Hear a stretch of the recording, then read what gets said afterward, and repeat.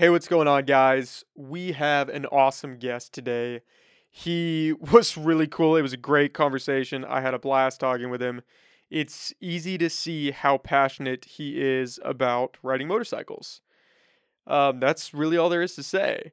His wife, Brianna, was actually in studio with us too. So if you see us looking off camera or hear us kind of talking off mic or hear a third voice, it was her.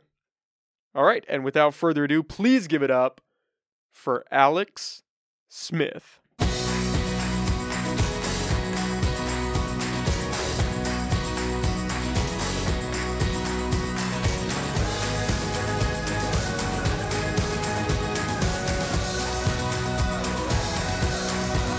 How long have you been doing this?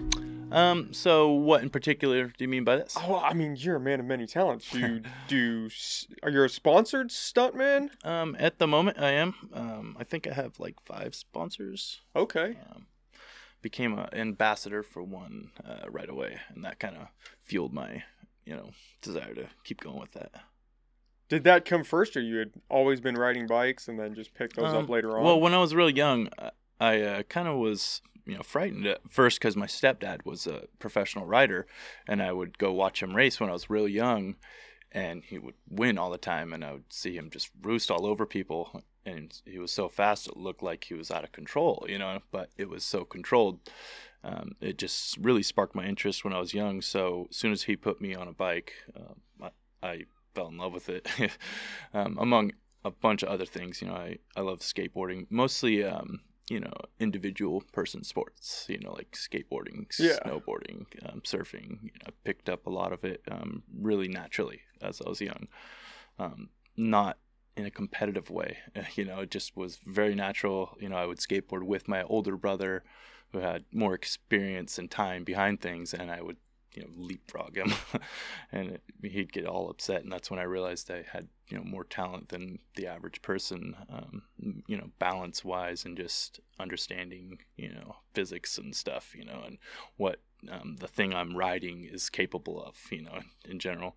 And when you say that he did racing, motocross or he did street racing. Okay. So first experience with the motorcycles was he was a speedway racer, so flat track, okay, off-road style, but pitch sideways the whole time. Yeah. And I think he took second in the nationals one time, and then also was an AMA racer with street bikes and rode 98 GSXR 750. Oh, nice. On the track full time, but his bike was always at home, so I'd sit there and stare at it in the garage, of course, and he'd start it all the time and do maintenance. And one time he took me to school on it when I was, I think, middle school, pretty young. There's no seat on the back of it. It's a race bike, but we were late and had to get there quick, so right down the double yellows in between all the cars when I was really young, and I was just petrified at first, but I got there just thinking about it all day at school, being like, man, that was amazing, really, I could do that every day, thought and to for myself, a kid, come on, to be just hauling ass like that. Yeah, of course. I pull up, I'm in a small high school in Mendocino, California down there, and there's nobody out front of the school. When I pull up on this amazing motorcycle, I'm just like, where is everybody? Somebody pull I'm a fire alarm. Somebody, someone, no one. Yeah. That was awesome. I thought to myself, and as soon as I was old enough and capable of gathering some money, I think I was 18. I bought my first street bike. I got a GS 500. I didn't want to start with a full-on Repla race bike. I'd known from previous riding, dirt bikes and stuff growing up that I didn't want to start on something too huge and hurt myself. So I started with the GS 500 and wrecked a bunch of times, learned a bunch of stuff, all the in and outs of just basic traffic and street riding. And I had a lot of mentors in a way because I was riding in Shelter Cove, and there was a few really experienced professional riders that came from that area. So I got the chance to ride with them a few times and get some pointers early on, which helped dramatically, like compared to other people's learning it that don't have a coach or a mentor. I was already advanced, with, like I said, talent. All I needed was a few pointers. And so then my next bike was an R1. I had a bunch of fun with that thing, but I broke my back down in Willits. Oh, shit. Yeah. You'd think to most people that'd probably be a wake-up call, but bought another bike immediately as soon as I could stand. Totaled the bike then. Yep. Obviously, if you broke your back, that's a Yep. safe bet. And unfortunately, I was on my way to sell it right then. Oh, no Had shit. to call the buyer and be like, I'm laying on the side of the road. I think the bike's probably done for. This is probably not going to work out. Yeah, I'm like, you can go get it from the tow shop if you like. Oh. I offered it to him for free. I think he did go get it. I think he paid them $500 and went and got it as a parts bike. What happened? Just laid it down, or? Well, at this time, I was early on. There wasn't so much camera footage out at this point, and police activity was a bit different than it is now. I'd say there's more leniency against motorcycles now than there was back then. So I carried a backpack with duct tape and would duct tape my license plate, when I was going anywhere that was out of my little local town, because I didn't want them to, see me doing something I shouldn't. When you leave town is your opportunity to do something where the cops don't recognize you on a motorcycle, so I got to a construction zone, and I didn't want to get seen with the duct tape on my license plate, so I am going along the side of the cars, but in between the oncoming traffic and my lane, and I was just about to get to the last vehicle where the guy was up there with the sign, and I was probably 3 or 4 cars away, and he turned it to the slow, and all of a sudden traffic starts moving, but I'm doing like 50 over in the construction lane, the spot where I'm kind of not supposed to be, and so traffic starts moving along with me. They're going maybe 15 miles an hour, 20 miles an hour, and there's a sharp turn right after the construction worker with the sign, and first vehicle that comes the other way is a semi truck, and I'm in its lane and doing maybe 30 miles an hour more than the traffic that I'm immediately next to. So I tried to hug in between all the vehicles, but I didn't get there, and I hit the back of a 4Runner and ejected over it and landed in the other lane anyways because of the turn. Just missing the semi, but I did hit another car with my head, and I believe that's what broke my back. Don't necessarily know what part of the impact broke the back, because I hit the ground real hard after the ejecto over the vehicle, but sounds real bad. But to be honest, I was gonna say, it I doesn't sound good. I felt like I could stand right up. I just didn't want to, because I didn't know how bad my injuries were. Did you try to get up? No, you stayed right No, there. I was, in fact, when I landed off the bike, I tried to hug into a fetal position out of some sort of instinct. I was skipping down the road, and I was on my side, and the bumper and front tire of I think it was a little Honda Civic or something, hit my helmet, and it spun my feet under the rear wheels. So my feet got run over, and it didn't break my ankle, but it did show bone. It was open wounds and stuff, and a lot of spraining. So that was probably the worst part of the. Your bone was sticking out. Not necessarily sticking out, but it was exposed Okay. on the ankles. But it didn't break anything. Mm-hmm. That's impressive. It had a quite large hole that went through the heel too, and one portion of it through a quarter of it, and I still don't have nerve, feeling in that portion of my foot there. A little awkward when I dance, but other than that, just let me know if I'm standing on her foot. But that was probably the first wake-up call, like wreck-wise, that really puts things into perspective of what can happen really quickly. And, I had a lot of confidence, was a cocky rider, had gone down plenty of times before that, but never an instant stop like that. In fact, the vehicle was traveling the other way, not too fast, but it was enough to reboot me, like brain-wise. Where am I? What am I doing? Oh, yeah, I was riding. Oh, yeah, wreck. Probably shouldn't move. But like I said, I landed in the fetal position. It did hit my head and then spun my feet under it. So immediately I tucked even further into the fetal position because my feet got hurt. It took my shoes, both of them off and stuff. So it was just bare skin exposed right there immediately. You could see blood dripping out of my feet. So I tried not to move much. So they did have to cut all my gear off at that point and put me on a gurney, and I did have some back pain. I do have a broken neck, and I don't actually know when that happened.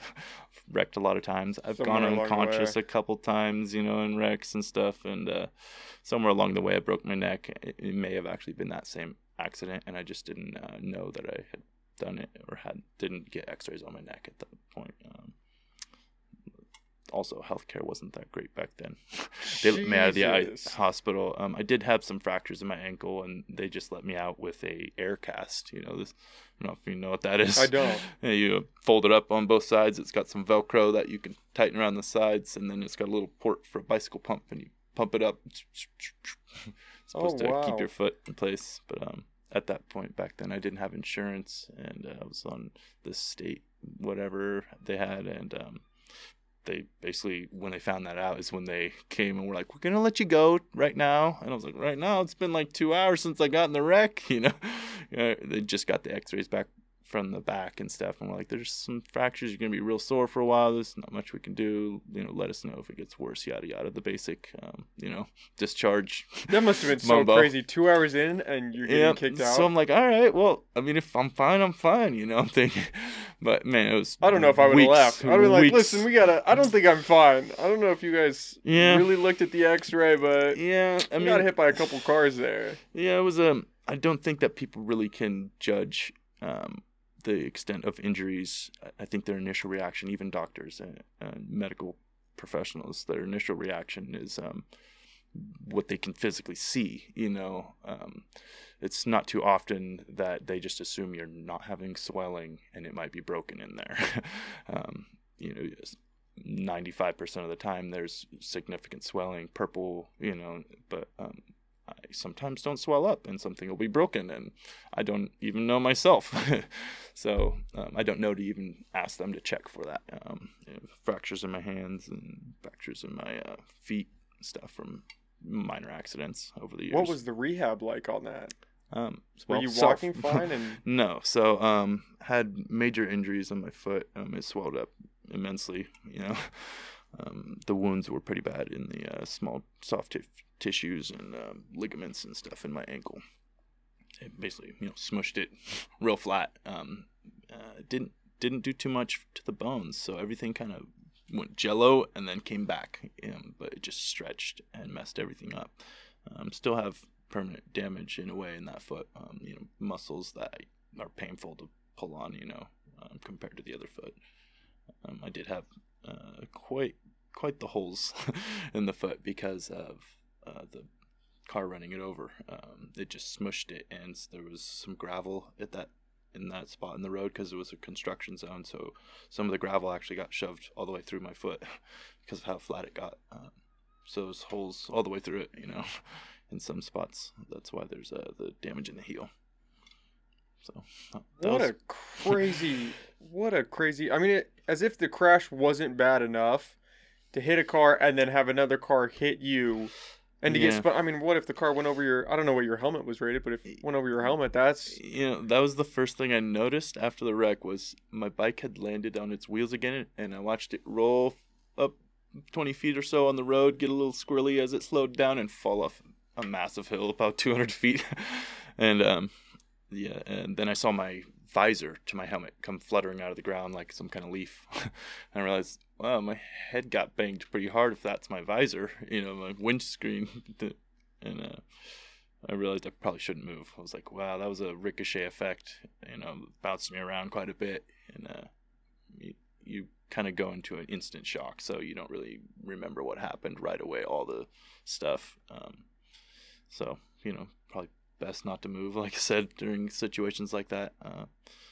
Not the only wreck I've had. I've woken up another time out in Shelter Cove with that GS500. I don't think that the actual physical injuries were terrible, but I did go unconscious. I was doing some wheelies up a hill, and it was after a fresh rain, and I hit some needles, and before you know it, I was horizontal sideways. I think a lot of the reason I didn't get damage to my left leg where I laid over into my hip was because I had a helmet buckled to the back of my bike. So the handlebar, the peg, and the helmet kind of created this gap for me to slide under the bike. But the kickstand caught and that's like the last thing I remember. Flipping through the air, the kickstand caught and it flung both me and the bike. I remember just seeing the sky on the ground, and then waking up to this van, my neighbor pulling up, which the houses are a good quarter mile away, and I'm just Tweety Bird's waking up all nice. It's all sunny out after a nice rain, and then it comes back to me. Oh yeah, I was riding a motorcycle. Oh yeah, I'm laying on the side of the road here. How long have I been laying here, and then I went to go, move. So I started with my hands and feet, and I'm like, oh, everything's moving, feels okay. And I realized I was pinned up against a telephone pole with my back, but I wasn't going too fast during the wheelie. You would think it was a first gear wheelie, so around 30 miles an hour. So I knew I couldn't hit it too hard. So I wasn't too worried about back injuries. I was just more like, wow, how did I end up over here pinned in this ditch up against a telephone pole? And I looked over, and my bike was actually on fire. I couldn't really tell because I couldn't see the flames in the daylight, so bright out, but the magnesium had caught fire on the side of the bike, and magnesium is really hard to put out. So first thing I did is try and grab this dirt and put out my motorcycle engine that's on fire, and the dirt wouldn't put it out. I'd pull it off, and I could still see the metal bubbling and melting, and I'm wondering what's going on. And then I realized it was still on fire, and it took a lot longer and a lot more wet soil to put it out. It was pretty interesting. And so you're just over there, you just woken up, up against the telephone pole, and your first thought is, oh man, I gotta put this fire out. You're over here laughing. I'm thinking that would have been enough for me. I would have probably thought, okay, maybe we need to reevaluate kind of our choices right here. Taking that moment, decompressed. Every motorcyclist's first reaction, my bike. How's my bike? And you see it on fire. I snapped to action, Got to put that thing out. I'm still on a ride, Jesus. If I'm okay, of course I'm going to get up and continue riding, So the neighbor gets out, just baffled looking, sees me get up, he's trying to tell me, don't move, you okay? Take it from his perspective, he just walks outside and there's this guy leaning up against the telephone pole, bike on fire. Yeah, actually, he tells me that he heard the wreck. And so he says he heard the wreck, waited for a little while, and didn't hear anything. So he said he was sitting on his porch drinking some coffee that morning. And like I said, it was a neighbor. I knew him, a surfing buddy. And he pulls up, and he's just, really nice guy. Super meek, very quiet. He's like, man, are you okay? You just don't move. And I'm just amped still. I'm like, yeah, I'm ready to ride again. Hop back on my bike. He's like, are you sure? Part of my engine had fallen off, the casing on that side, so it had an exposed stator coil, which is spinning when the engine is running. So I start the bike, and he sees moving parts, and he's like, yo, just don't no, you should just go home. And I'm like, no, I'm out of here. I'm good, bro. Take off, go to work. I didn't realize I actually had broken my foot. So by the time I got to work, about 5 minutes later, my foot had swollen up so much I couldn't get my shoe off. I had to cut it off with some, extreme, some of those penny cutting scissors, real strong scissors, and cut it open. And realized I probably shouldn't be at work. I had to go home early that day. But, Did you stay at work for a little while? Go home a couple hours, wow. A little bit, just to see if it felt broken or not. And just to test it out. Yeah, I mean, you want to be sure. You don't want to clock out for nothing. It's just a little sore. I mean, I'm good. Damn. Yeah, that was not much of a wake up call for me, I guess, because I guess it still hopped right on the bike. Didn't do much. That is so crazy. And so the one that you hit those two cars, that one was a bit of a wake up call. Yeah, how long definitely. Before you got back on a bike? Well, I couldn't walk for a while myself, so I was actually staying at my aunt's house close to where the wreck happened, because that's where it was closest family relative, and my Aunt Christina came and picked me up, so I was staying at her house, and I was hoping I'd be able to walk in a day or two, but it was a good couple weeks before I was okay, just lots of internal pain. Hip pain was real bad and stuff, deep bruising, and the foot would swell up real bad if I stood up because the blood would rush to it. So it took quite a while till I was on my own again, but as soon as I was, like I said, I bought another street bike. think I bought a Ninja 600. I stepped it down a little bit. Went to a 600 for a while. Played it safe, just to be sure. Wrecked a bunch more times. Had a blast. Learned a bit more about the technical side of street riding and what can happen. And how to avoid certain situations and better positions for your body to set up for emergencies and things that are unexpected that happen when you're street riding, because anything can happen. A couple of days ago I was riding, if you follow my Instagram stuff, I posted a wheelie video.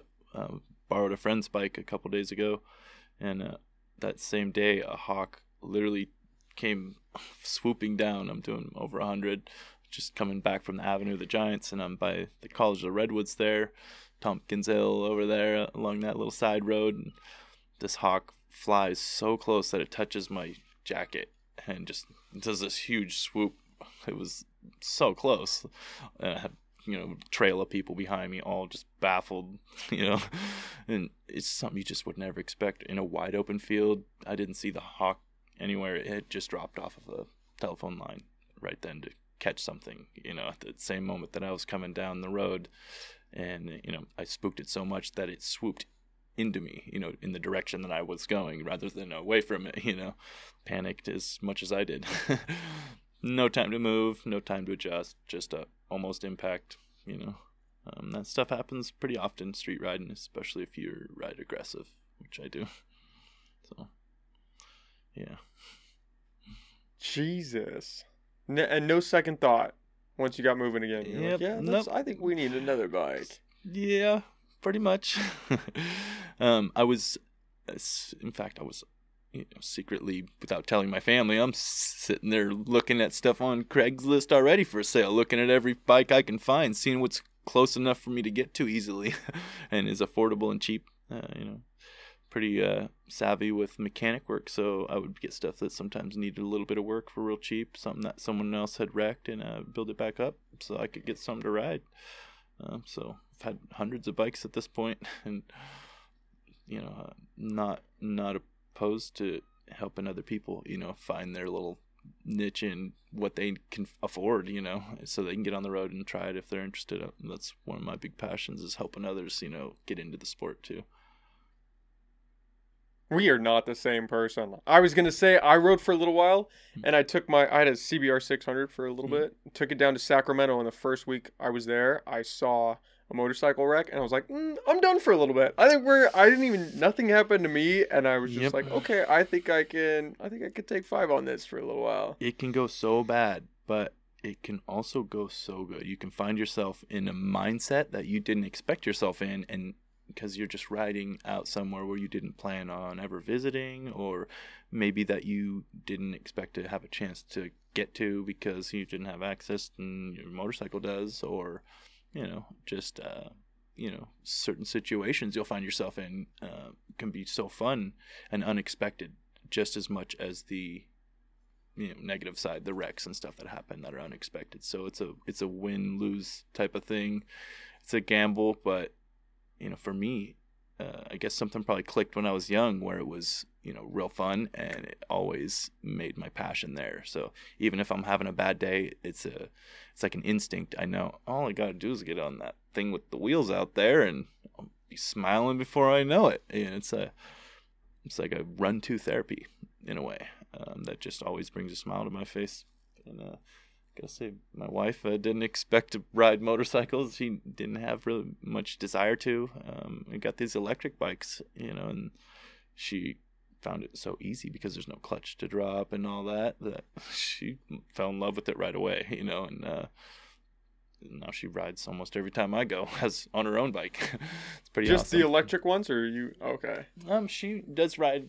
She had a Grom. I taught her to use the clutch. I thought it was essential for her to learn those a things normal are really motorcycle. cool, and that'd be a perfect little starter bike. Mm-hmm. Yep. I think it's important not to intimidate someone with too big of a bike or too much power at first. That's why I think the electric bikes are good, because they're so quiet. It's not intimidating to people.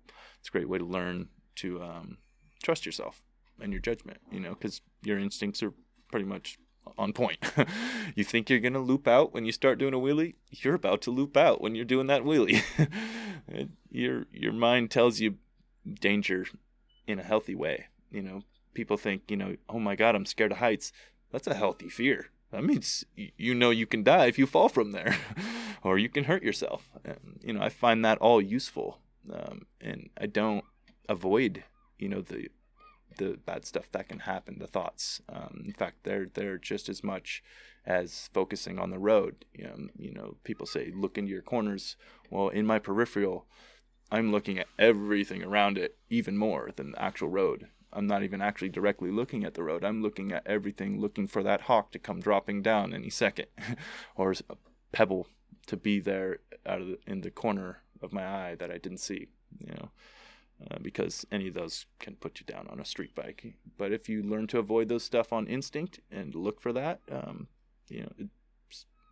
go by years without going down.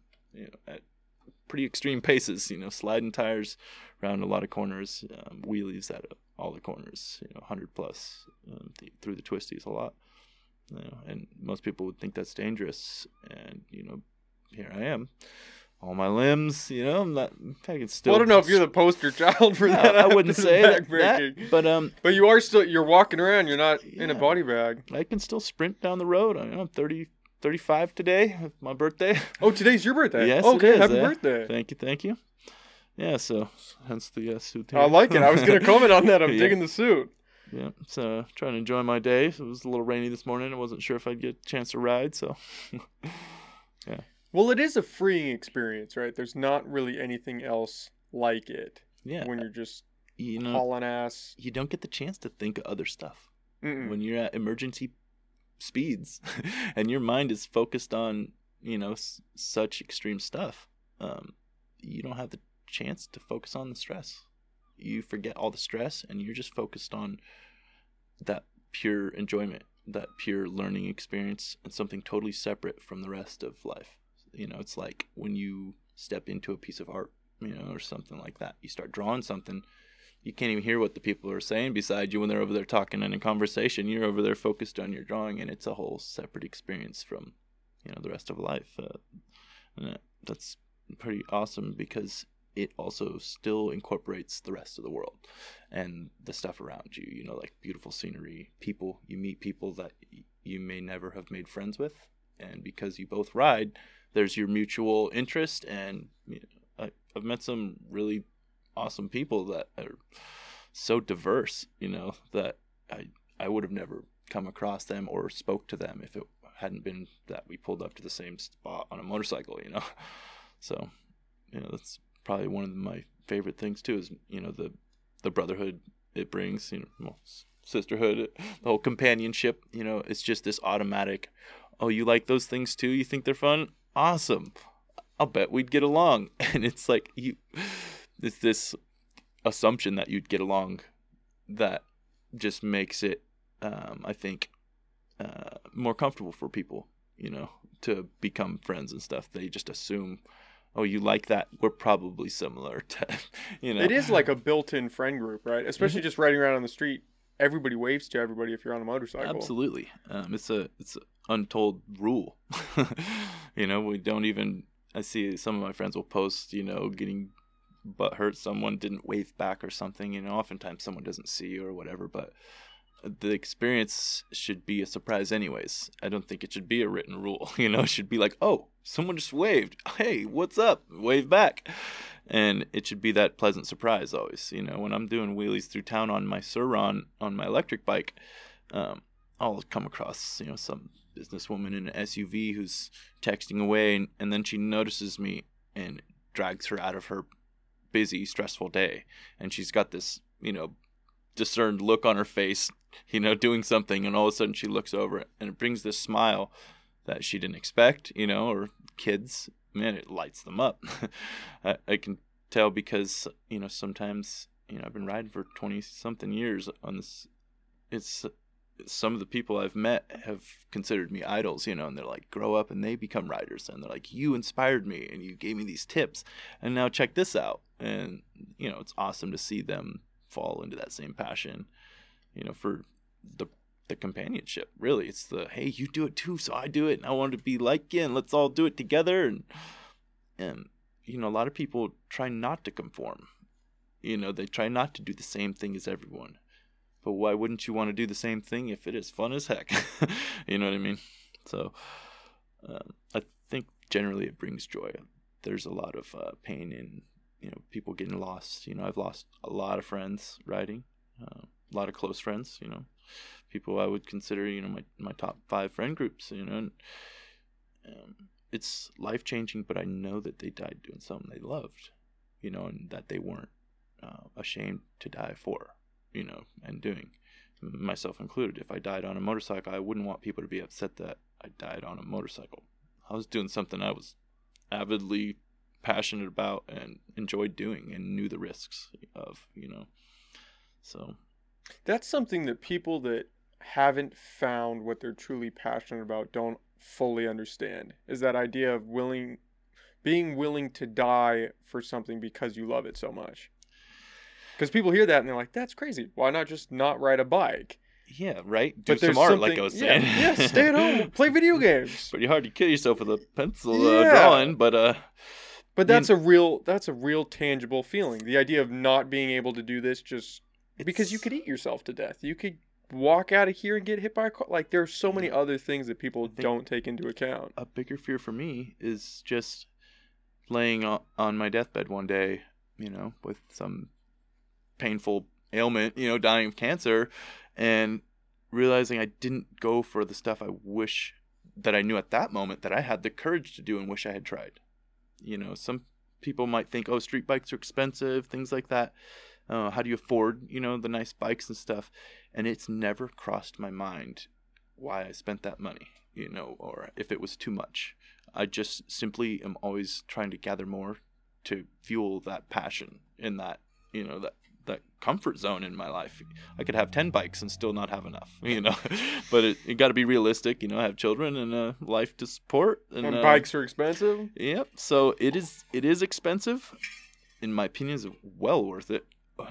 Like I said, I would have 10 bikes if I could afford it, but also there's always that desire to help the people that are around me rather than overconsume myself. So I usually try to just keep one nice bike, one thing that I care about. If I got 2 bikes, I feel like I'm over consuming what I need. I should be offering that to one of my friends that could ride, So, that's one of my reasons for helping other people find vehicles and bikes and making sure they stay on the road. I do like free work, from the whole group often.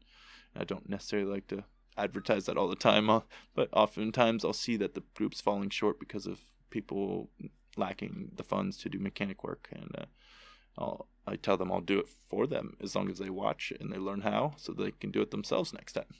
That's a good way to do it. Mm-hmm. Yeah, it teaches people to be confident and also to look for the things that can be dangerous, maintenance-wise, on any vehicle, cars and bikes.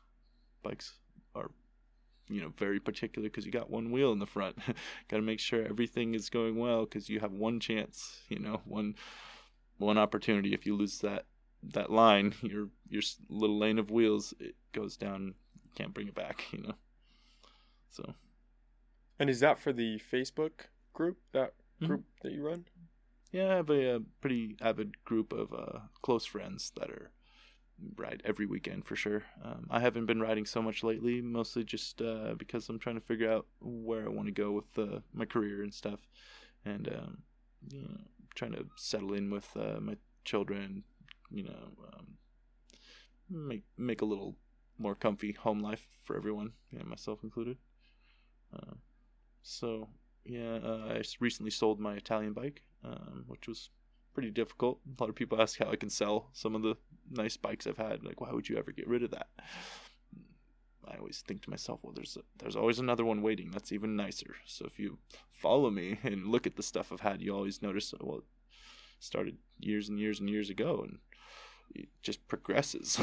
And I don't necessarily have to spend more money on things. It's just kind of goes with the inflation, as things get nicer, they get more expensive, but it's all relative, so my last bike I spent over $10,000 on initially, and I'd say I was the happiest I had been with a purchase on a motorcycle, even though it was probably the most I had spent, initially on a bike that I hadn't even modded myself yet, but it was the nicest bike I had ever owned, and was definitely difficult to sell, but I'm anxious to find something even cooler and nicer. What kind of bike was it?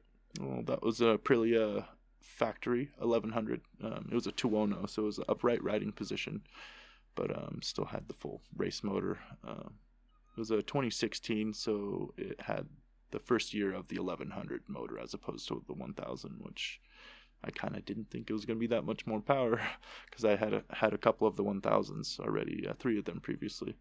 But the 1100 was amazing. Noticeable difference. Very, very noticeable.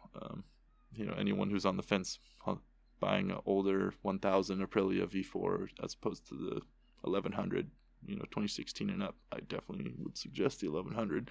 It's worth the couple grand extra. Yeah. The traction control and all that, I didn't think I would need when I was growing up. Grew up dirt riding, sliding the tire was fun. I didn't think that it would be useful on the street. I thought that was all weird track mumbo jumbo, but tried a few bikes with electronics the past few years, and it is the next level, which helped me get into the electric bikes. I realized that electronics were the future, and I was building drones and stuff, and it opened my eyes to this stuff is ungodly overpowered, and it's just touching the surface. If that was stuff I could build myself, I was just wondering what real engineers, multiple minds together were thinking of already. So I'm not surprised the Sur-Ron has come out, such an amazing bike at an affordable price. There's really nothing else like that. Everything else is $10,000 plus. I think they were roughly $5,000, something like that. Really, 5 years ago, you couldn't have bought something like that. They just didn't have that. How did you get affiliated with them? Well, I was transferring over to electric trikes. I was building drift trikes. I was building gas-powered ones, but here in California, we have so many limits and so many rules on stuff. Not that I'm too opposed to some of it, but one of them is that if you're riding, something that's not registered, it has to be 50 cc's or less. And a lot of times the gas-powered drift trike 50 cc's just isn't enough for a grown adult, so it's putting 250 cc motors and stuff on them, and of course that gets some attention from the police, in little neighborhoods, and annoys the neighbors. And my solution was to go electric, and it was, my first prototype just blew me away. It was faster and funner than the gas-powered one, mostly because it was front-wheel drive, but also because of, just the sheer wow factor. Every time you hit the throttle, that it's just silent, and it's just something you don't expect to enjoy that much, or you don't expect it to actually pull you that fast. So I was getting into trying to overpower them and stuff, just like I was with the electric RC stuff, the RC cars and drones. Overpowering them, putting a different speed controller and battery was all the hype, tuning it yourself. So of course that's what happens when you have an electric powered, vehicle that can push a person. You want to give it more power, of course. California's maximum, I think, is 750 watts, which is really low. So a lot of companies sell bikes that have, a little off-road button, for it, and it gives it more power. The Sur-Ron included, there's a button on there, and it gives it 5,400 watts, and it's enough to haul 200 plus pound grown man just fine. It really blows you away because it goes for hours, like well over an hour at least with even a full-size adult. And you're just so used to the old RC car when you had as a kid that went for 10 minutes and wasn't that fast. And then you see all these blistering fast ones in the current years. And now to see it happening with the electric motorcycles, that's something that you can see how it's built just by looking at it. It's something you're just like, it's that simple. There's just a battery, a controller, and a motor run to a chain. It's just so simple that it's a no-brainer why you wouldn't convert from gas over to that. There's no oil to change in it. There's no clutch. to replace. It's not burning all this emissions. When just fumes stink you up, While I'm doing a wheelie, coming into a stop sign, my exhaust is pointing at the ground, and it just, billows up into you. You smell like fumes by the time you get home off of every ride. And it's inevitable. The electric bike, I can ride it at 2 a.m. if I'm not sleeping, and come home and I'm in the same condition. Hell, I ride in this suit sometimes. It'd be fun, yeah. Yeah, and it's very therapeutic because you can do it without that fear of annoying people, with the sound, scaring people with, some big ugly motorcycle.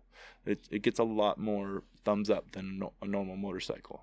Do a lot of bikers push back on that, though? Because that whole loud bike save lives, that was a big mantra for a while. So, I mean, in particular, probably the biggest type of group that hates them is the motorcyclists.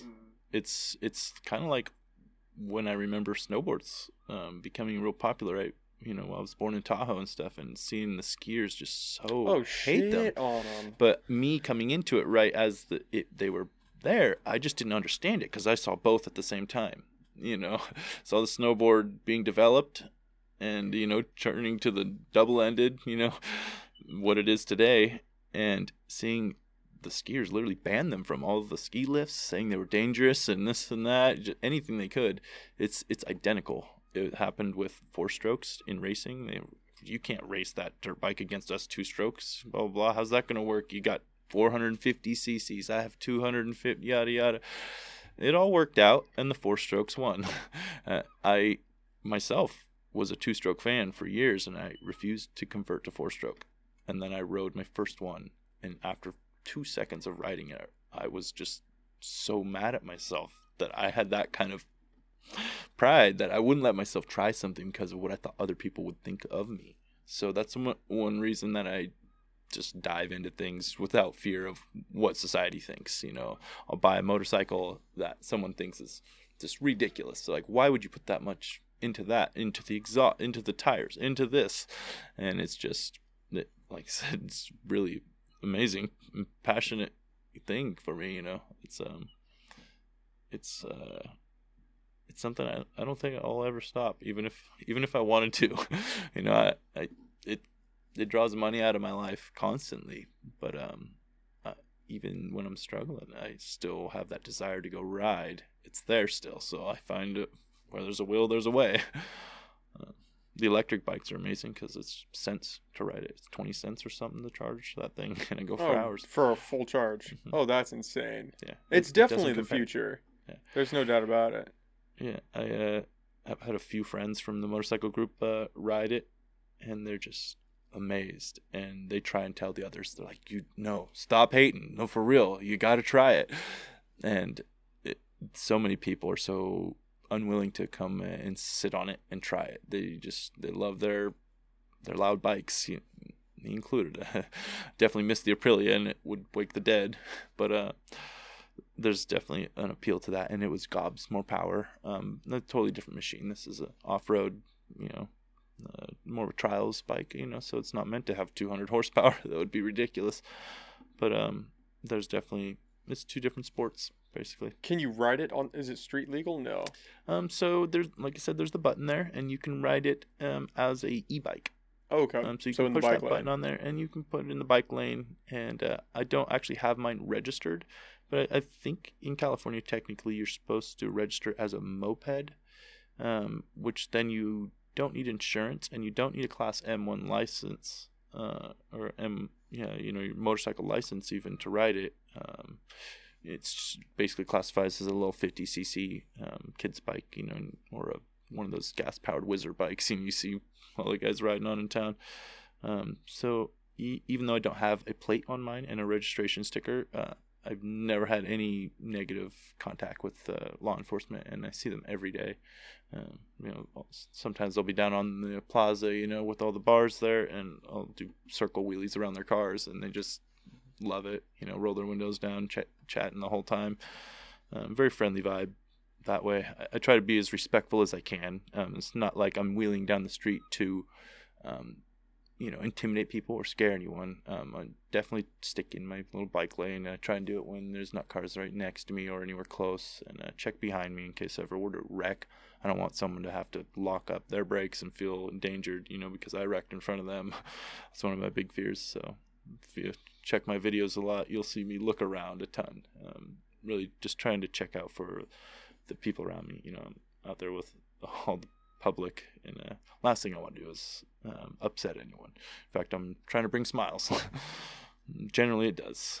Every once in a while you'll catch someone off guard. You'll surprise someone who's walking around a corner or something, and they were going to come jog out into the street and they weren't looking or something. Generally I'm looking, but they get so surprised by the e-bike because they didn't hear it that their initial reaction is anger, like, whoa, I didn't hear you, sneak up on them, and I could have walked into you type of reaction. And it, I have so much respect for that. I'm like, well, you probably should have looked both ways out of instinct first. A lot of people take that for granted, myself included. I've been hit on a skateboard by a Prius myself, skateboarding across the street, just assuming there wasn't a car there because I didn't hear it. Didn't even look that way. That's one of the things that people that don't ride bikes don't really understand is most people are not paying attention. There's a lot of people that are texting and driving or messing around with their dash. Or I saw this lady, again, down in Sacramento, another bad time. I saw this lady, she was smoking a bong and FaceTiming her friend. She had her phone mounted to her steering wheel as she's driving. We're stopped at a stoplight. Two hands are off the wheel. Yeah, and I was just sitting there like, this is insane, but this is what people do. Yeah, after, I'd say it probably takes about a good year of constant street riding, but you develop this instinct of constant awareness of that kind of driving. You expect it everywhere because really it's everywhere. Everyone does it. I text and drive sometimes. I'm like, there's times I'm in a rush and I gotta send that text before I get there, yada yada. So you just learn to expect it, and you, like I said, it's real rare. I think that was actually the only incident where I had ever included another vehicle in an accident with a motorcycle. Was that one 15 years ago on an R1. I've never hit another vehicle, which says a lot. Riding every day, riding extremely fast, you have that defensive driving just ingrained into you after just quite a short amount of riding. You have to. Mm-hmm. So yes, loud exhaust definitely save lives. There's times I would have been cut off and gone down. Not that I would have died. But there's, not to say I couldn't have died, from a small impact. Sometimes it's not a fast accident that kills you. I've had friends go down real slow and still die. Hits you right way, in your head or something. And, that, so always expect that it could go real bad. I try to keep a lot of distance from vehicles, and some people get upset when a bike goes shooting between vehicles, but I think it's a lot of times that happens, because they're sitting there trying to show off in traffic. But myself, when I do that, it's to get away from the cars as fast as I can so that I'm not around big cages with people inside steering them while texting on their phone. Death traps. Yeah, so I initially go up to my stoplights, roll between the cars, and try to get in front and get out in front of that, little group of traffic. So I'm in less danger. How do you feel about lane splitting? Like I said, it's a way to get away from your cars. It's an initial reaction to bikers over time because we stagger when we're riding anyways. You don't ride directly behind another rider. What happens if he locks up his brake? You're going to hit his rear tire. When two tires touch, oh man, it's real funny when they're both moving one direction. The one behind it goes ejecting in the air when the rubber and rubber touch each other a lot faster than you think they would. So hitting another bike is a big no-no. So you just always learn to stagger off this center line from the other vehicle, cars included. When I'm following a car, I'm generally ready at any moment to snap up to in between that car and any other vehicle that might be next to it or something. Because you never know when you might need to lane split. Sometimes I'm rolling in traffic and a car can slow down quite a bit faster than even a Rebel Race sport bike because of the amount of rubber that is on the ground and the fact it has 4 of those, and I've got 2 and they're round. I have a lot less surface, so when it comes to stop and go traffic, a bike stops a lot slower. in emergency situations, it's a lot easier to lock up a bike and lose control. So being able to go in between the cars is essential, even at a normal pace in traffic, because you never know when some person's going to walk in the road and the person in front of you is going to come to an abrupt stop.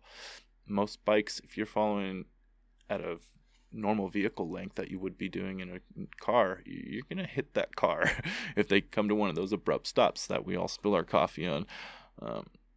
That's something you learn right away. As soon as someone comes to stop in front of you and you almost hit them for the first time and you're like, holy cow, that didn't stop as fast as I thought it would.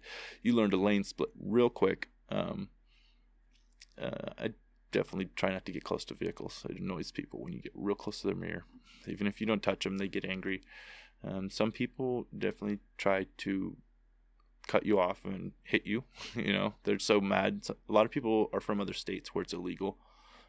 And they just come, or they're driving through here as tourists or travelers, and they assume it's illegal. So when they see a bike coming up in between the cars, they get this road rage and they try to cut you off, Which is a weird reaction. Very odd, It's just so odd to think that you should take the law into your own hands and, use a vehicle to try to assault someone.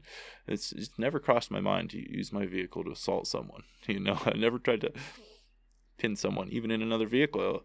I never pushed them off the road. I couldn't really imagine trying to do that because I know what can happen and how bad things can go when you just make a stupid decision, on a vehicle that's traveling at a rate of speed that you don't understand. Things can go from 20 miles an hour to 0 and change your internals. You're having a bad couple weeks after that. So, I definitely never play with traffic. I never encourage road rage.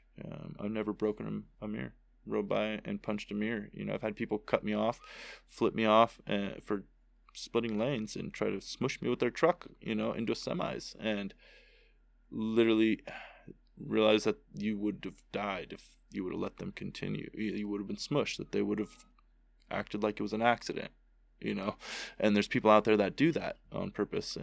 You'll see them flip you off after, and you're like, what?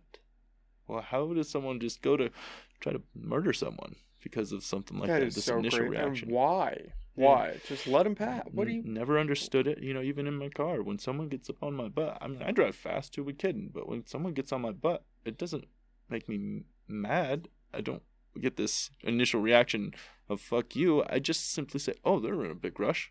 Let me pull off and let them by. Why wouldn't I, as a gentleman? Problem solved. Yeah.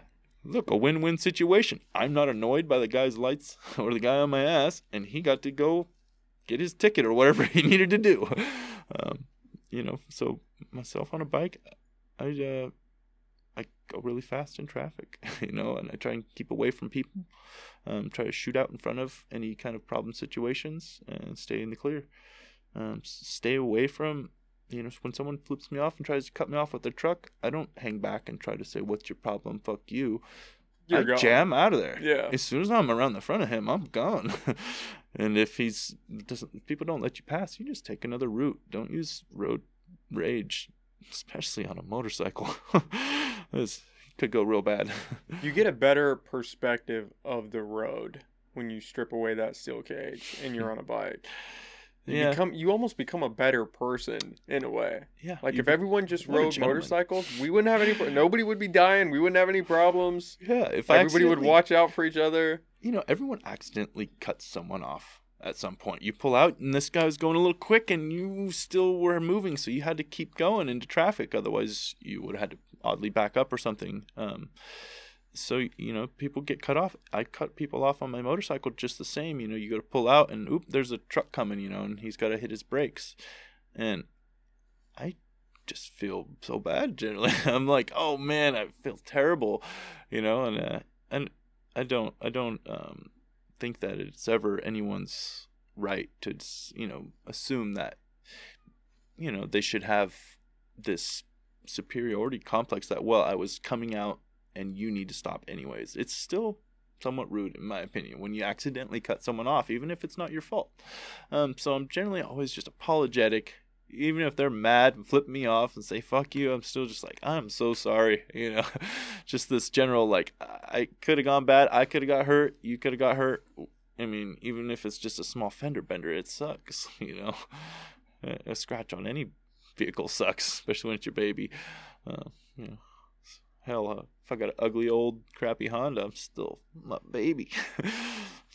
So, I try to be really respectful that way of everyone and the dangers that can happen. Yeah, it's just, you got to be careful of people. People in cars are just dangerous a lot of the times.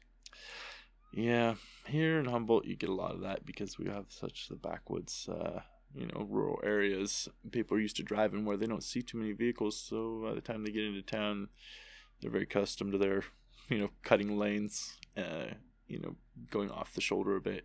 Swerving in and out of traffic. Yeah, so coming into town, they're not so worried about going into the bike lane, but as I'm coming along at 35 miles an hour on my electric bike, it's pretty rude to cut into the bike lane, because it could force me into a parked vehicle, something of that sort.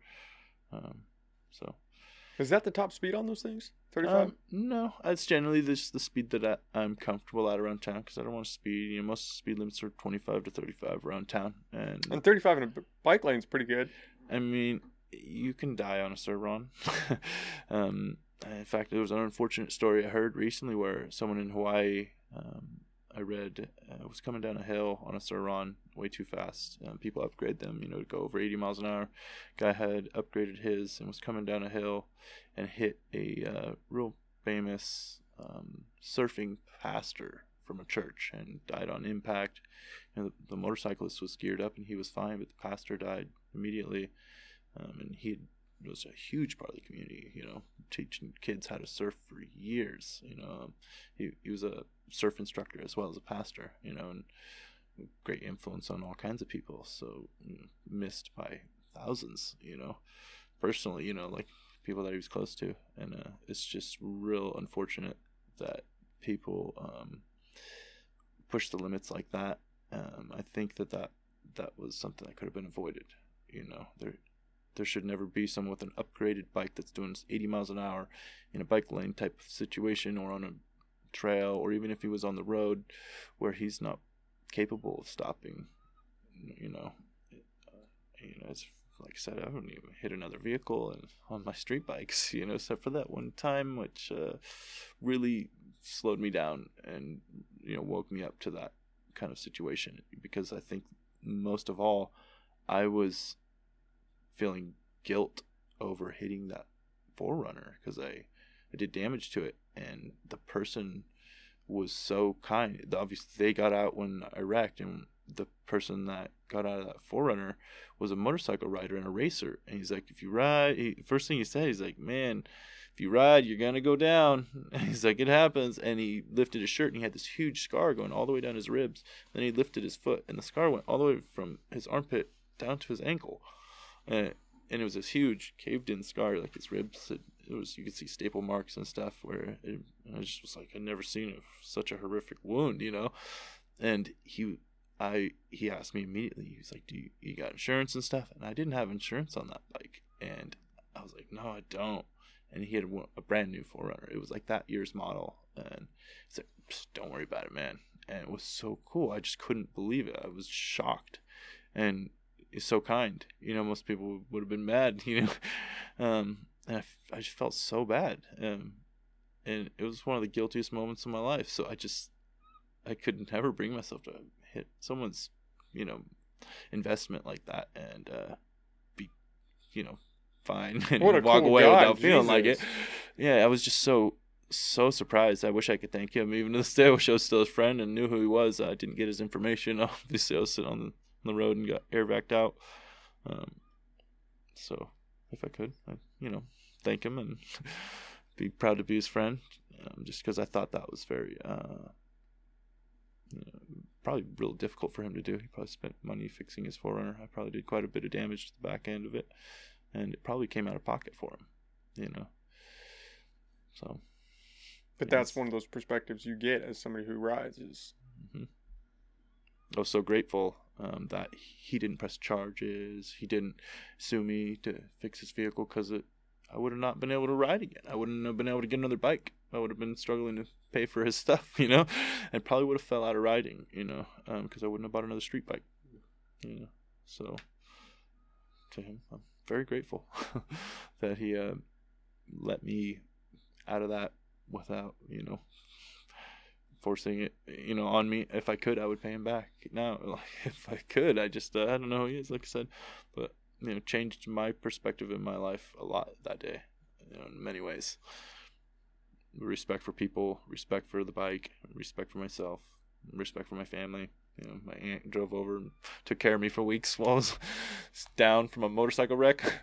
It's like, oh, most people would have been angry and be like, it's your own fault. You take care of yourself type of thing. But I'm very grateful for the people I have in my life.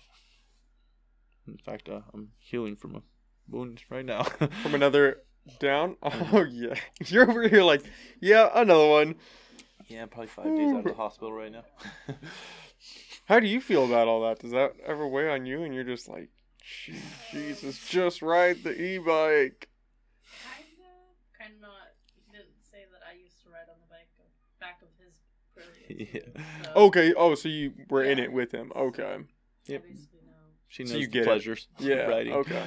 Yeah. In fact, first motorcycle she had been on was my Aprilia, which probably most people would be like, you put a person on the back of your Aprilia, much less, someone's first ride.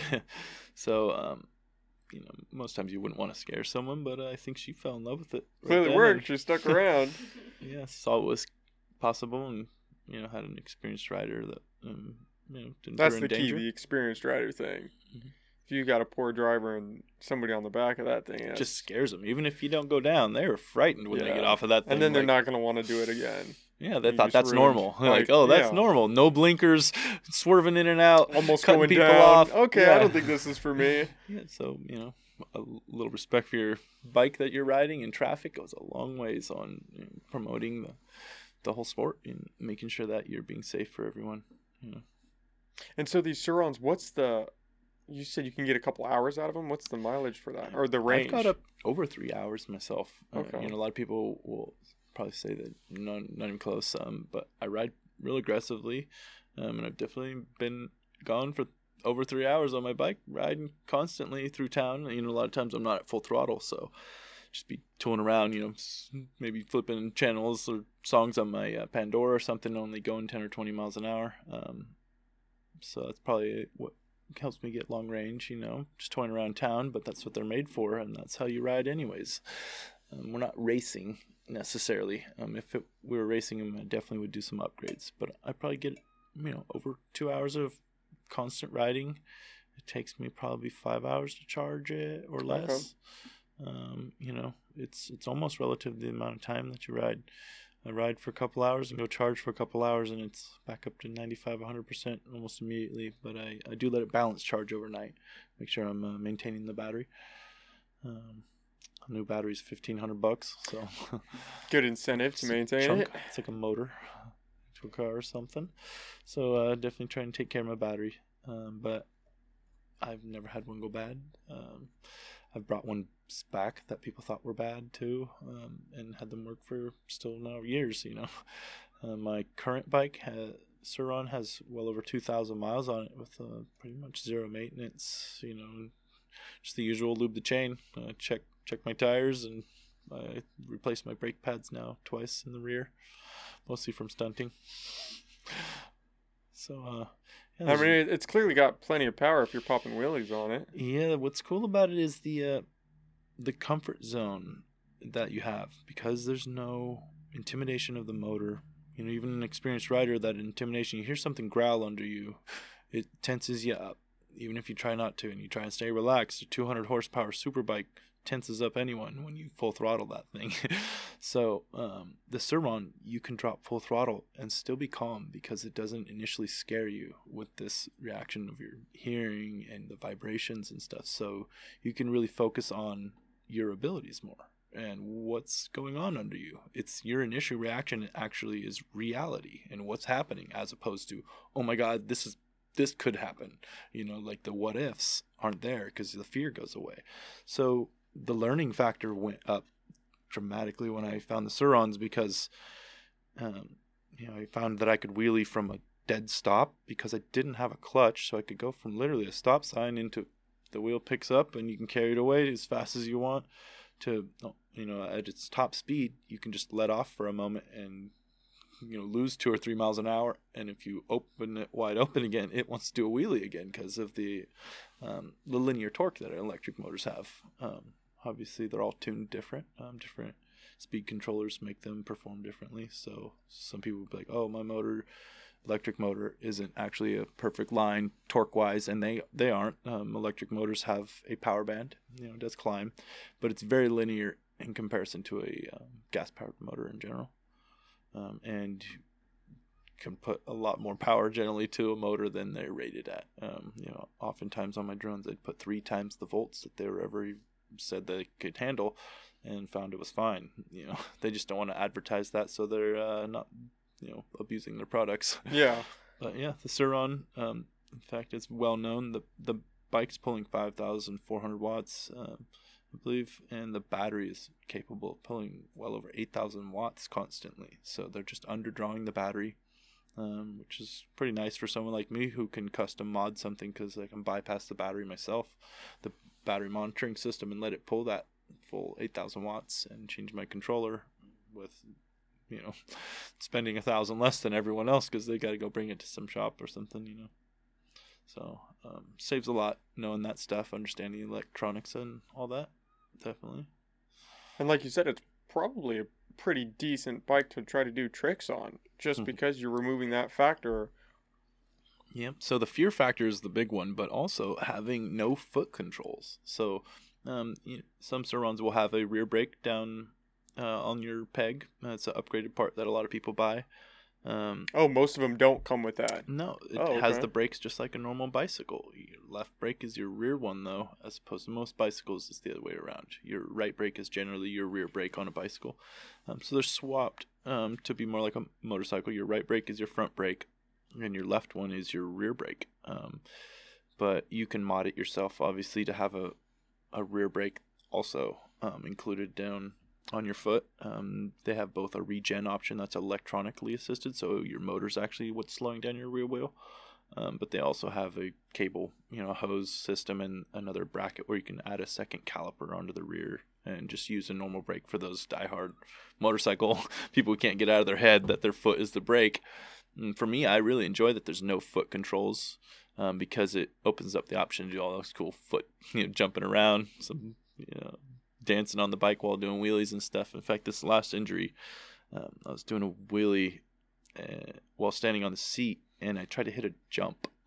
And normally that wouldn't be too crazy, but when I landed, I was trying to land midair, I was trying to jump from the seat back down onto the pegs. So I landed back onto the pegs, and I missed the peg and hit the ground with my foot.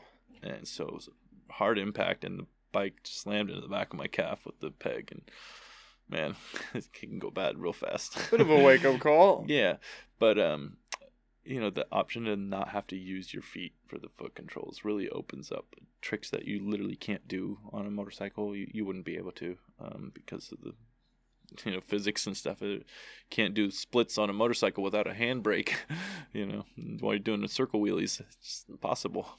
There's not enough engine braking, so. And so are those things pretty good off-road? Do they have a pretty decent suspension system? Both off and on-road, they are amazing. You can set it up basically immediately to be a supermoto and handle great on the street, or do great off-road. They come out of the factory to be off-road. So they come with knobby tires and 200 plus millimeters of suspension travel, like a full downhill bike, but no pedals, just pegs. And they're capable of pretty much anything that most experienced riders would ever be able to throw at it.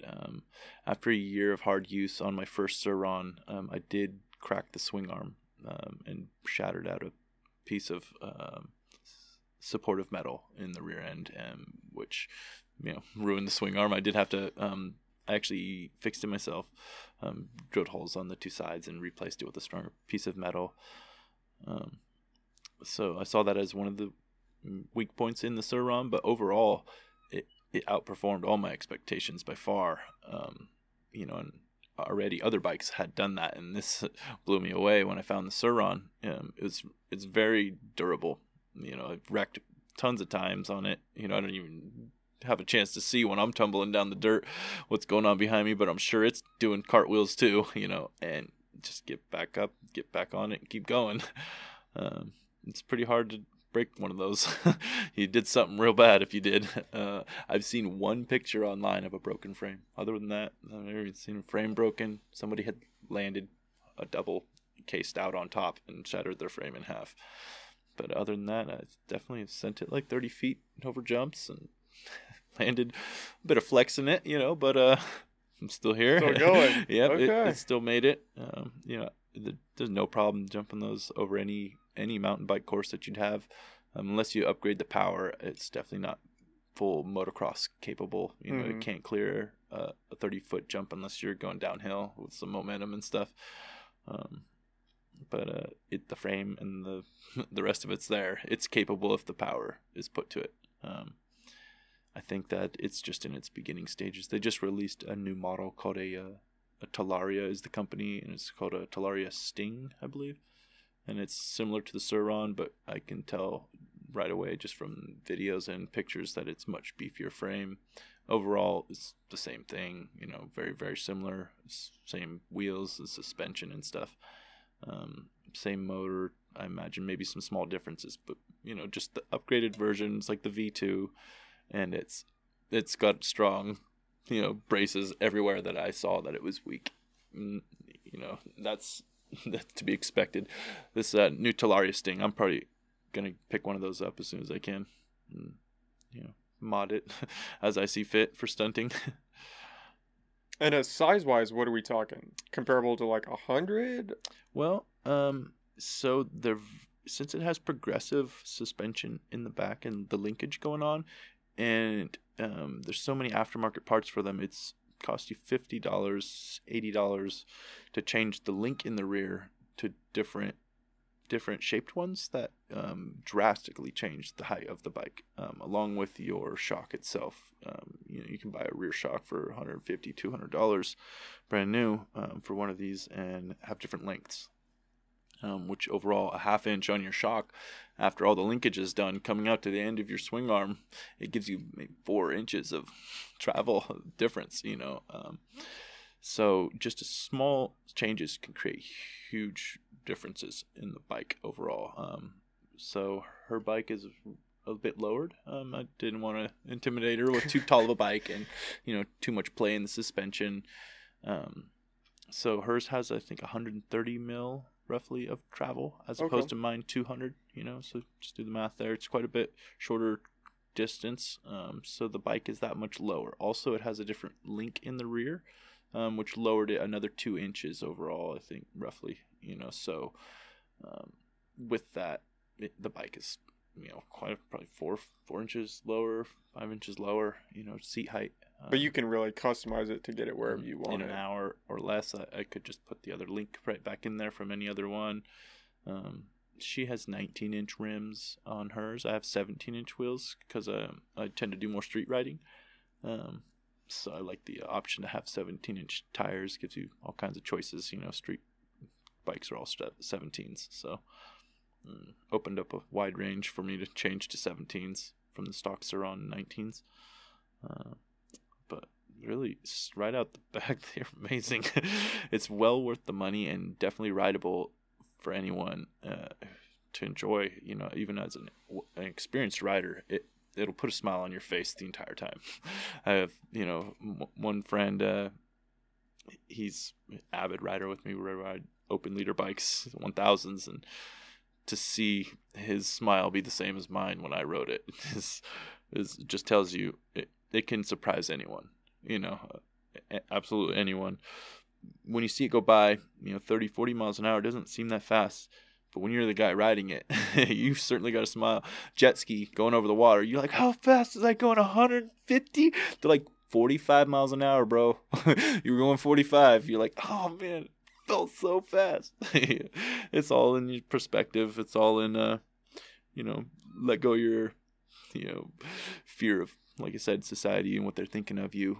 I'm sitting there playing on a kid's toy have the biggest grin of anyone in town. I'll tell you what. That's how I feel about those Groms, but they're Yeah. they're so cool. It doesn't matter that you're not, breaking 90. You're just riding. I definitely, got the Grom for her. And of course, I'd test it out, check it out, see how I liked it. You have to make sure everything's And working. I didn't expect to like it that much. Oh man, I would put my race suit on, go out there dragging knee and sliding tire into the roundabouts, and knowing that I wasn't gonna hurt myself, having a big old grin. Obviously, couldn't join my group rides, but for myself around town, my personal fun, the enjoyment factor is just the same as the Aprilia. Yeah. Big old smile. The Sur-Ron is even more fun. I don't know why. What is so much more fun about it? But I'd rather ride my Sur-Ron than my Aprilia, even though the Aprilia costs me more. So why wouldn't I choose that Sur-Ron there? I actually found myself riding it much more often. I couldn't wait to get home from my street bike rides because I To knew go my ride it. bike Oh, was how funny is charged up that? at home. I'm like, all right, guys, I gotta go. I'll see y'all later. Wolf my burger in and race them home. Yeah. What's the base cost for those? I think it's over $5,000. It fluctuates a little bit, up and down with, supply. They're sold out almost every time you go check, but then other times they'll have 20 or 30 at a time, and you can order them directly from the manufacturer and have it shipped, freight over the seas, and it'll take months to get there. You'll save some money. Overall, you'll spend between $5,000 and $6,000 when all's said and done. Put some brake pads and some different handlebars on there and stuff, and the essentials. The seat's pretty uncomfortable. Right out of the bag, it's not terrible, but it's worth $50 buying a new one. They have some aftermarket ones about that price that are way better. So this put $1,000 more into your bike, and you wouldn't be disappointed. So still well under the price of any new dirt bike you go Oh, buy. yeah. But size wise, like I said, I have a coworker. He's 6'9", 270, and his is customized to where he can barely get on it. He's got problems. He's like, I gotta stretch before I can put my leg over that thing. It's that tall. Seat extensions, shock upgrades. Aftermarket tires, you can get different widths. So when you go with the different width, your overall diameter is going to grow as well. So that's another way we get height out of a Sur-Ron. Riser bars, all different sizes these days. Go from some straight pro tapers that are almost a T. The Sur-Ron bars themselves, I think, only have like a 1/2-inch rise from factory. I think I have a 4-inch rise on mine at the moment. It's quite a bit different. So all very easily customizable with mountain bike parts. So I'm also running an aftermarket rear brake. It's a TRP. It's an up and coming brand that most people would go with Magura or Hope is some of the first names you see if you want to go research what the top brakes are. But I went with that one because it was very sustainable. Had stayed without maintenance for the longest compared to all the others, and I don't always get a chance to maintain everything. So that sounded nice to me, and I'm impressed with it. It's definitely better than the stock one. It's nice. It was worth the $150, $200, So yeah, putting that money into your bike, it's never a disappointment. If I had $10,000, I would put all $10,000 into that Sur-Ron right away. Do you make any videos? Because you make those riding videos. Do you make any videos where you actually are working on your bikes or anything?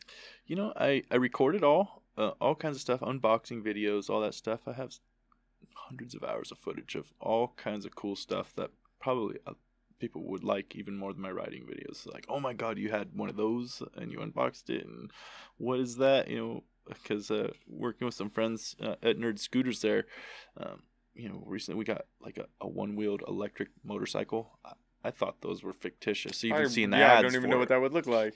I didn't know. I mean, I kind of seen like a video long years ago of some prototype some guy had made where he was riding on this big wheel that was shaped like handlebars in the front and a giant wheel between his legs, and it was riding on the street. But yeah, you can buy one of those for about $1,500 these days, something like that, and it's pretty incredible. It's not like it's high performance machine gonna go 70 miles an hour, but just to be able to ride on one wheel and sit on it like a motorcycle is amazing. Probably 15, 20, 30 miles an hour, something like that. But I wouldn't want to go any faster anyways. Just don't trust myself, even if it was capable. But it's really cool to see the stuff that's available. I built one of those one-wheeled skateboards recently, and actually put a longboard deck on top of it and made it into a longboard in a way. It was really cool. It handled great, performed just like it should. It's pretty awesome. I've seen videos of people putting a surfboard and stuff on top. Pretty cool. So the content is there. It's just the time of piecing it all together and crafting something. Yeah. At this point, I think I'd like to go make another channel, and devote it more to the audience and like receiving some input and see what people really like to see and involving them, in a way. So because like I said, my biggest enjoyment is getting other people into it. So when I hear someone say, "Man, we'd love to see this," or "Can you do a video, show us some tips on how to do this?" I'd gladly do that. Just like to know what all my fans want to see, and probably some of the haters. It's all part of the fun, though, right? They can chime in and tell me what they want to see too. I always get those comments. I have a pretty famous video of me wrecking at 100 miles an hour on a Aprilia. And there's just these people who come in just to make the terrible comments. "Glad you're off the road. Hope you got really hurt," or something. Just outrageous. And you're just like, man, you just feel so bad for that person. You're like, hey, just hope they have a better day. They're going through it or something, Oh, their life is not going well if they're commenting hate on a video of a wipeout. Yep, it's almost 50-50. You get those people hate it, and those people that are just like, "Heal up, brother," Godspeed, all that. And you get all that love and support too. So there's always going to be the haters. Just was with it this a pretty electric serious stuff. Crash? Yeah, it was pretty bad. I'm a motorcycle rider, so like I said, first thing I do is check my bike. So as soon as I realized I could stand up and walk, I'm like just worried about the bike. Adrenaline's kicked in, shock's kicking in. You don't feel too much pain from anything most times. So yeah, that wreck was over 100 and sliding for quite a while. I actually didn't have my lower gear on, so it was just jeans and skate shoes, and pretty bad choice. Yeah, not good sliding a tire. Yeah, and I actually had a big patch of denim that had like fused with my hip and embedded into me. Large patch. I don't know how that really happened, but the hospital couldn't get it off. No one could get it off. It was just fused in my skin, so it took probably 2 months for that to fully come off and heal. I'm not really sure how that happened, but yeah, I just wore the denim away and melted it to my skin in a way. 100-mile-an-hour wreck. I'll do that, I guess. Went right through the jeans and stuff. So I had a lot of pain, hip pain from that one. I ruptured my elbow. Even though I did have my jacket on, I probably would have shattered that arm had I not had CE approved armor and stuff. But overall, got up and rode it home. By the time I got home, my shock had worn off. And the pain kicked in and my elbow had swelled up, and it was pretty hard to take my jacket off and stuff, so I did go to the hospital and make sure my elbow wasn't broken. But yeah, it was fine. So what happened? Just laid the bike down? Well, on larger bikes you have steering stabilizer, steering damper, some people call it. The Aprilia had a stock one, an non-Öhlins actually. I think it was a SOX suspension. Anyways, it was probably a little abusive to the bike overall. Yeah, you ride them to their limits. Push them pretty hard to redline them. Wheelies aren't good for your bike. So setting down wheelies can be rough on your steering damper. When you set your wheel down a little crooked at 100 miles an hour plus, it snaps your wheel back to straight again, and that damper is trying to slow that wheel from turning left and right. And so when it gets snapped back, it's abusive on the damper. At some point during that ride that day, my damper had actually exploded. It came apart, so all the oil came out of it, and I didn't notice because its location. It was in a spot that wasn't visible, and the oil I didn't see it because it was dripping down the fork. So it all, probably like one of those Final Destination movies, 20 minutes of dripping down the fork. It gets down onto the axle, gets onto the wheel, gets onto the tire.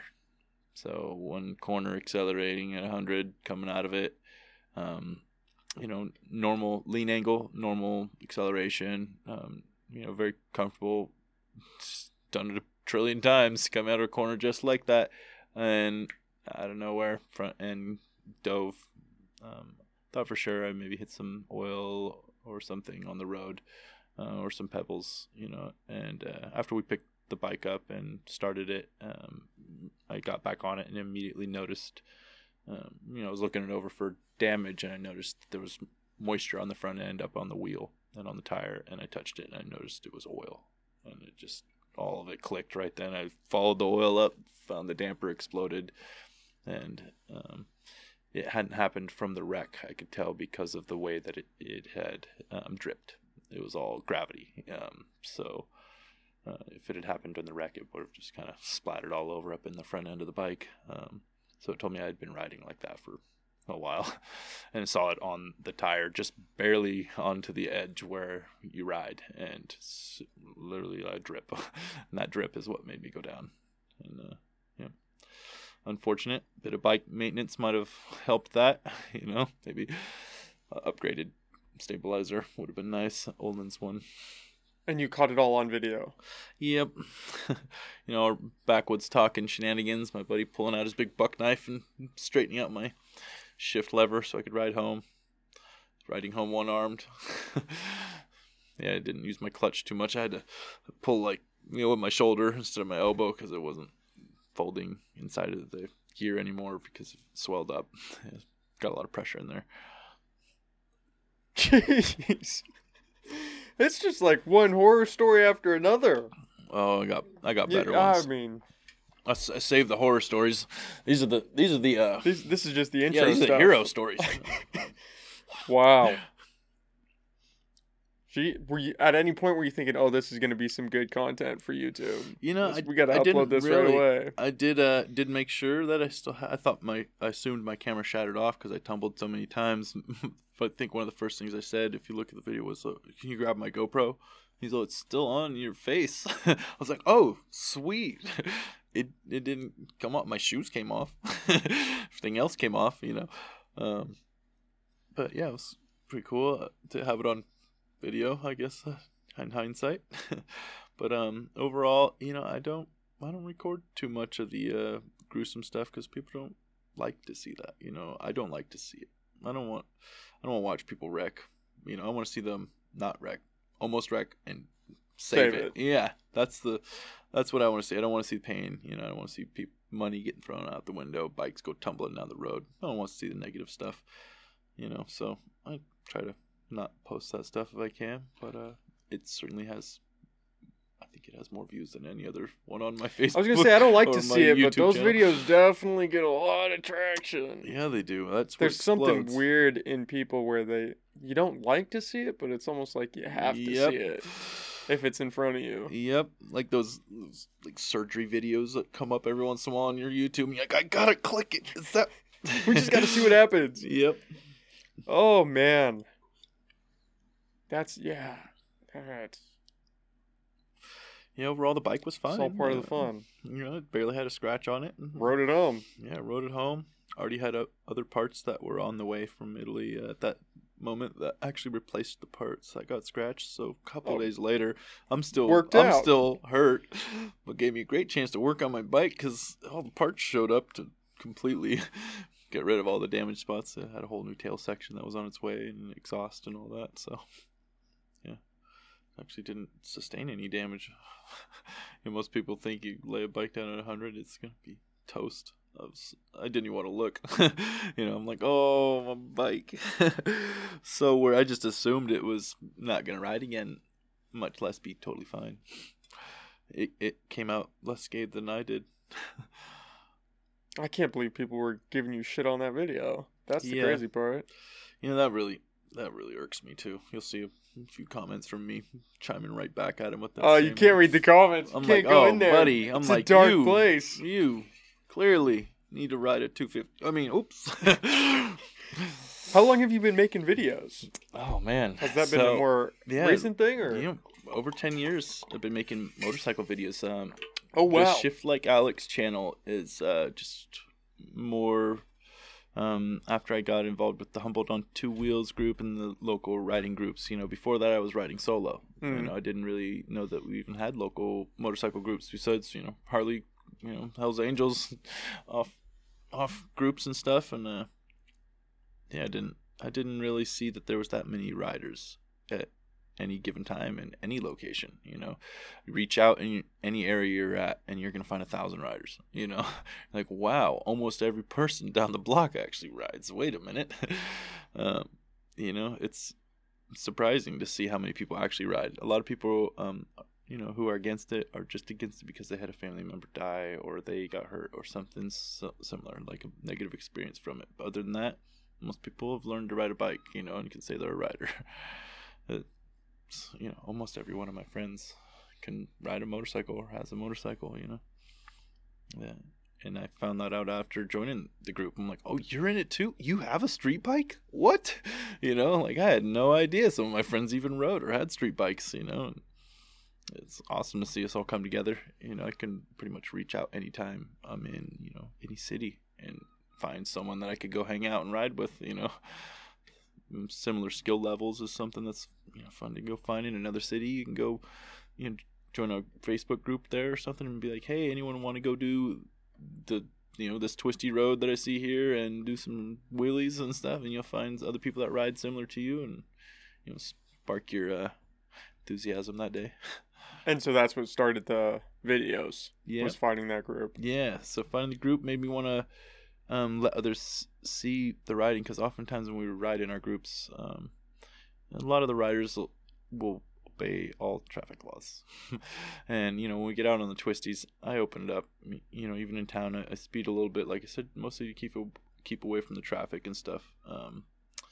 But oftentimes I'd find myself in front of the pack and no one really gets to see the riding. There's one or two guys up there with you riding at that pace. So it's nice to be able to share the footage and let them know, what I'm doing up there and how fast that they can go, safely. They see me go around a corner and they look down, it says 130 miles an hour and I'm leaned over and they're like, you can do that? They might not know that it's even possible, and there I am comfortably doing it and I can take a hand off it, and show them that it's totally safe. So then it encourages them to, speak up next time they ride with me and ask for some tips, like, hey, I saw you do something or whatever, or you always ride with one finger here on the clutch, yada, yada, and there's a reason for almost everything I do when I ride, so there's tips that I can give, even another experienced rider. I think that everyone should always be open to helpful criticism, because it's not always really, definitely when I give someone pointers, it's not to put them down. It's to help them feel safer and have a better time and enjoy the experience, maybe safer, like I said, maintaining your bike is part of riding. It's something you have to know how to do as well as open the throttle, and turn. So knowing how to look for a dangerous situation on your bike is super important and overlooked by so many new riders. Bald tires, leaking fork seals, a blown steering damper, it can happen to the best of us. So even an experienced rider, you can never look at your bike enough or take tips from someone else enough. There's always something to learn. I've been riding for years and years, and every time I ride, I learn something new. Every single time. There's always another experience and something else that comes to mind. More learning to be had. And so those videos are just kind of you helping share that with everybody. That's cool. Yeah, I'd love to start getting more involved with the audience, because what I really want to do possibly is even open classes, riding classes, to help people at all different stages of riding, all the way up to stunting. If someone's, I don't want to encourage people to go do wheelies, but if someone wants to learn, the guy to talk to, I'll give you all kinds of helpful pointers, and I'd like to be able to offer that. I wish I could offer it free, but my time's valuable, so it'd be awesome to start a business doing that locally or something, or even being able to, offer people online lessons or something, because I do have a knack for seeing people's, holdups on their learning when it comes to riding. I'll see generally out of my own experience, fears or something that limits me, or I feel capped off at my abilities.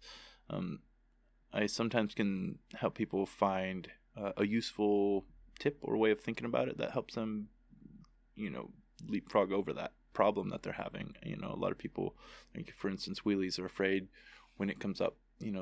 Getting to balance points are really, it's a whole nother step from doing a wheelie. Learning how to maintain a wheelie. So a lot of people can do a wheelie, but not a lot of people can slow a wheelie down, and do sustained wheelies. So it's just a hinge. People get to it, and sometimes they get right past it, and other people never can get past that for the rest of their lives, and they get locked in. And it's disappointing for me to see people assume that they can't, because everyone can. And a lot of it's just in your mind. It's a fear. You're locking yourself up and not making the right instinct at the right moment. Generally it's the brake. It's always the brake. You do your wheelie. If you notice my videos, a lot of times I'll pick my wheel up well beyond balance point and slam that brake on and bring that front wheel forward again. And I'm actually finding balance point on my drop of my front wheel rather than the pickup. A lot of people pick it up. Personally, I want to get over that big fear real quick, whip it up beyond balance point, hit my brake, and already get over the fear right away. So now I'm in balance point and totally comfortable and just got it out of the way. And a lot of people think of it the other way. They think of it as, I'm going to find balance point as I'm picking up. So they're just waiting for the inevitable loop out rather than already get used to using your brake, whip it up fast, have used your brake once in the wheelie. It already sets you up to continue to tap it along. And then you're just riding the throttle out. Mm-hmm. Okay. So you can just ride your throttle. I mean, the Sur-Ron in particular has adjustable engine braking. A lot of new motorcycles do with fuel injection and stuff too. So I personally don't need to adjust it, but for like someone else who's building a bike or a customer, I definitely adjust the engine braking to suit their needs. For wheelies, mostly, a lot of people want to try wheelies with these electric bikes because how easy it is. And just putting a larger rear sprocket and getting people comfortable with that rear brake is so much. I've seen people progress in a week, where they were scared to pick the front wheel up to, going all the way down the block, It's pretty awesome. They never expected to be able to, And it's cool to give people tips and to help them leapfrog ahead so that we can all ride together, and enjoy things and learn together. It's fun. I think that would be awesome. We don't have any class. There's nothing like that around here. You just have the class to get your license, but they're not really teaching you anything substantial. I want to teach the fun stuff, not just the safety stuff. I want to teach the stuff that might be difficult, and that might, some people frown on it in society still because it's like snowboards. Just don't know yet that it's safe, Legalize wheelies. Come on, guys. That's a movement I can get behind. I literally am paying more attention to the road when I'm stunting than I am at any other point of traveling in life. I will walk around with my cell phone out, almost walking into telephone poles. I drive around listening to music, trying to change the song, looking out the window, one hand on the wheel. When I'm stunting, I am locked in on 10 things at once on the road. I'm focusing on the cars, how far away I am, who's on the side of the road, what my dangers are, and because of that, I have much less accidents than I would if I was just riding around without stunting, without paying attention, just trying to travel. I only know that because it's when I'm not paying attention and I'm not stunting that I generally have an accident and go down. I'm not paying attention to the road, hit some gravel. What was I thinking? Should have been stunting. Should have been stunting. Should have had my finger on that brake. All right. Well, I don't want to take up. We've done like hour 45. I don't want to take up too much of your guys' birthday day. Yep. Where go ride. right? Where can people find you if they're interested in checking out the videos? Shift Like Alex, I've mentioned a couple times. I got an Instagram, YouTube, Facebook. I have a Facebook public page, for my athlete career. I also have another Instagram that goes by Papa Wheelies. I might convert that one to being more devoted to the audience, like I said. Both the haters and the fans. Get everybody in there. Yeah, I realize the haters are going to be there either way. Like I said, it's about 50-50, so, might as well encourage them. Y'all come on comment all you want. Okay. Well, thank you both for coming. That was a blast, man. Yeah. I really appreciate it. Well, yeah, by the way, the wife has an Instagram, too. She's starting to learn wheelies on her Sir Ron. Okay. SheRon707 on Instagram. And feel free to subscribe. Okay. Well, thank you both. That was a blast. Really. Yeah. Thanks, guys. Thanks for having us.